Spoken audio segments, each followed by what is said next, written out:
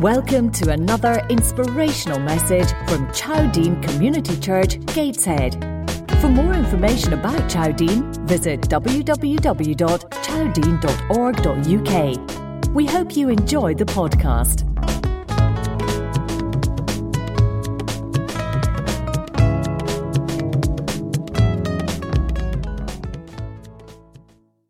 Morning, everyone. Morning. My name's Terry, and I'm one of the leaders here. And my children call me Terence, disrespectfully, but my friends call me Tell. So you can all call me Tell. Now, I don't know about you, but Christmas, for me, started on Friday night. Because it was the staff office party. And I've been dreading this all week. But as it turned out, I had a great night. Went on the boom bus, karaoke, doing 50 mile an hour down the coast road, standing up, dancing in a boom bus. Is interesting. Anyway, for the world and for our society, that's what Christmas is really all about. It's just about parties, it's about having a good time, it's about drinking, it's about eating, probably overeating. And that's not wrong. That's all fine. Well, not overeating and not overdrinking. But it's good to have fun. It's good to have parties. And I find that Christmas comes round ever more quickly the older you get. Do you want to find that? I mean, I'm 35 now. And so I'm a certain age. And every year that Christmas just comes round ever more quickly. Now, as a kid, as soon as the Christmas tree and the decorations went up, then the excitement would build. Getting me letter written to Santa, me wish list, as it were, get it sent off, and then waiting to see if I'd get all the presents that I hoped for. And often we don't get the presents that we hope for. Isn't that true? And I remember, my dad would kind of take me to the British Legion Club, which he was a member of. And every year, we'd get a little party bag. And it wasn't quite as posh as that, it was just a brown paper bag. But we really looked forward to going down to the Comrades Club, because we got this bag that Santa had brought with. And in the bag, there'd be an apple. How exciting was that? And there'd be an orange. Even more exciting.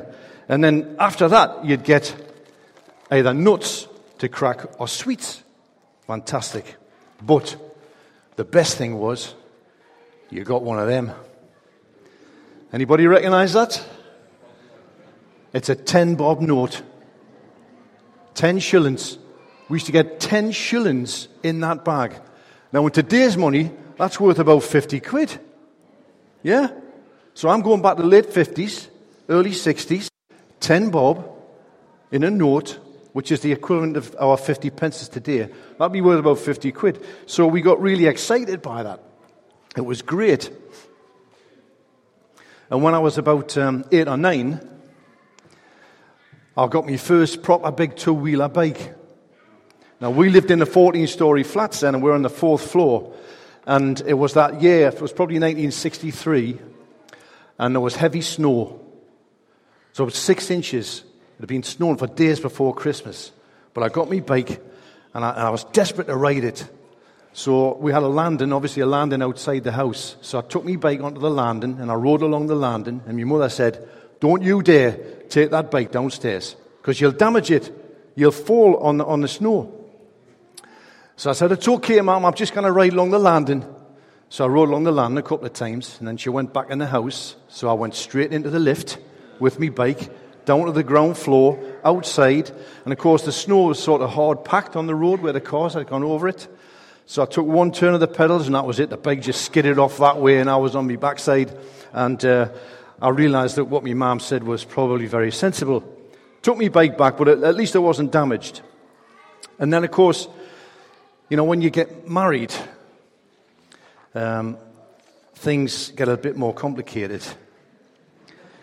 So the challenge then was to get Margaret, my lovely wife, the things that she hoped for at Christmas. And I wasn't very good at kind of picking up on the sort of hints. And as a kid, it's fine because Santa gets all that stuff. Santa brings all your presents when you're kids. But when you're older, Santa stops bringing you presents, so you've got to sort it. So this one year, we'd only been married a couple of years, and she said, she'd been hinting for a portable telly. Now, in them days, if you had one telly, you were posh. But to have a portable telly, like a second telly that you could carry into your bedroom and into the kitchen, well, that was a bit special. And she'd evidently made some remarks about, hey, wouldn't it be nice to have a portable telly? And I was just completely oblivious to all that.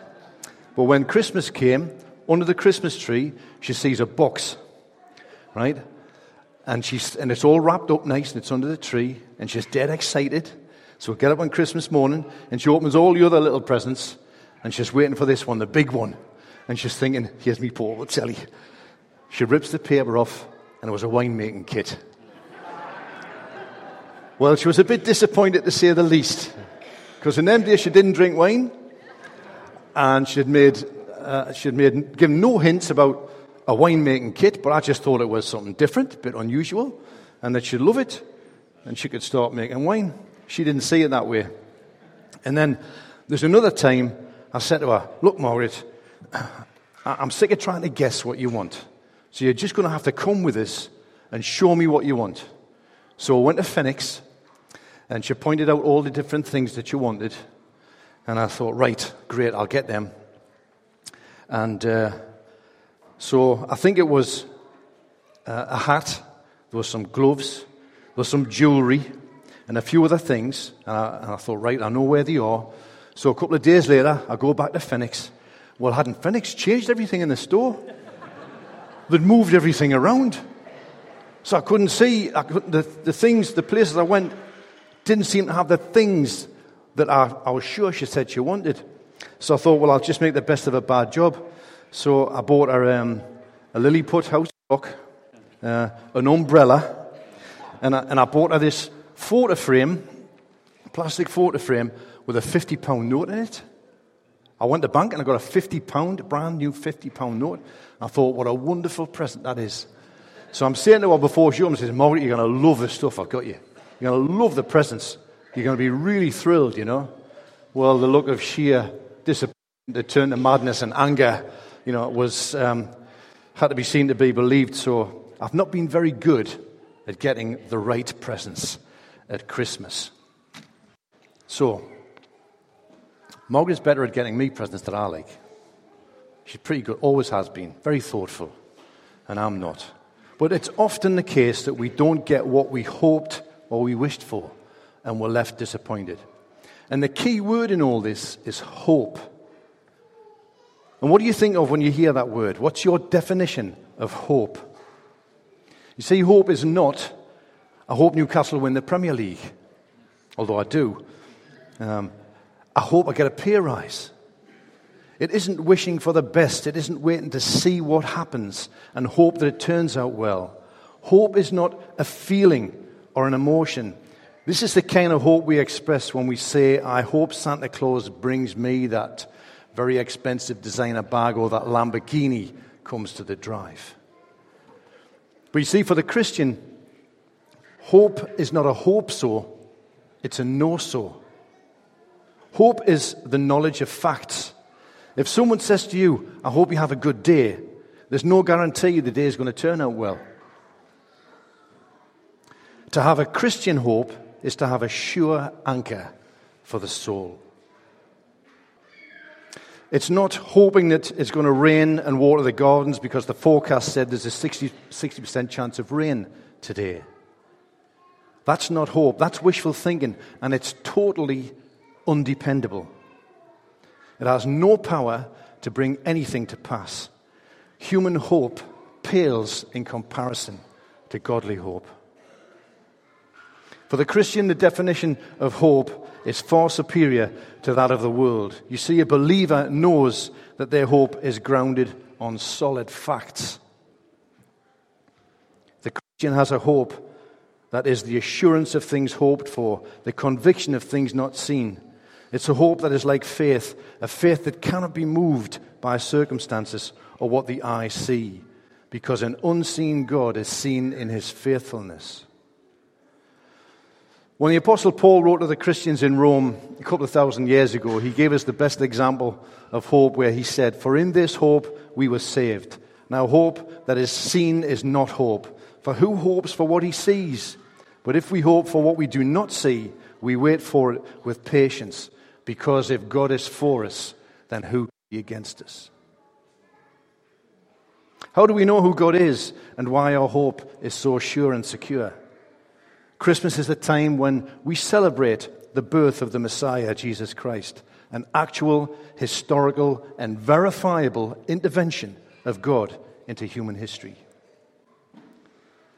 In him, some 350 prophecies were fulfilled. 700 years before Jesus Christ was born, the Israeli prophet Isaiah described him, and he told why he would come. That he would be born of a virgin in Bethlehem from the line of the Jewish King David was just for starters. This is the real reason why we celebrate Christmas. But you see, the birth of Jesus was just the beginning. He was born for a purpose. For God so loved the world that he gave his one and only Son, that whoever believes in him shall not perish, but have eternal life. For God did not send his Son into the world to condemn the world, but to save the world through him. In a few months' time, we're going to be celebrating Easter. And that's when Jesus Christ endured the excruciating death on a cross to take upon himself the burden of our sins, our wrongdoing, the fact that we've just gone our own way. We're not interested in knowing God. We don't ask him to participate in our lives.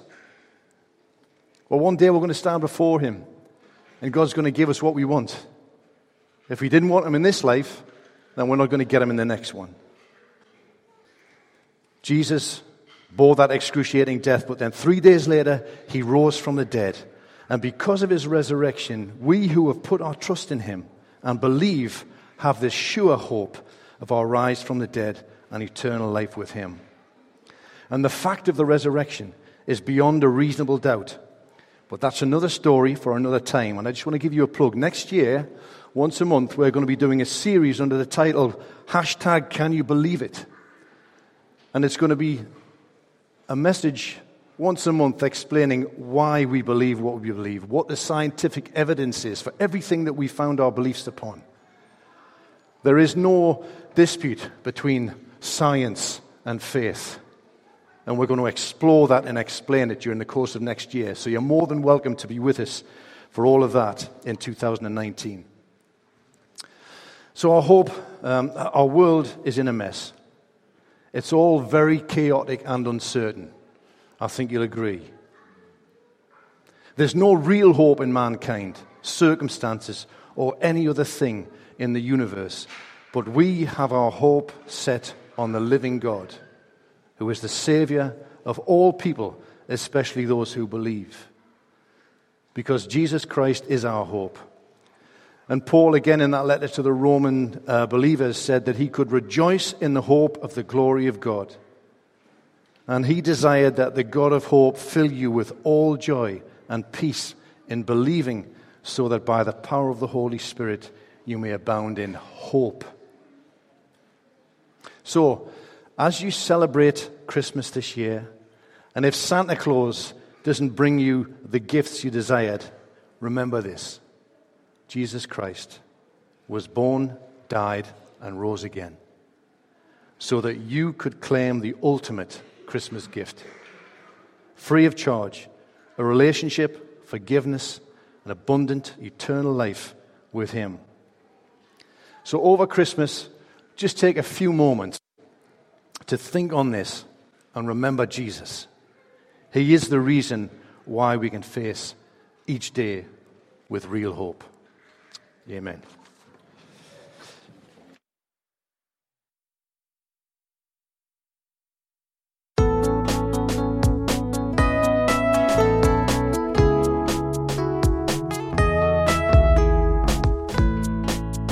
This is the end of this message.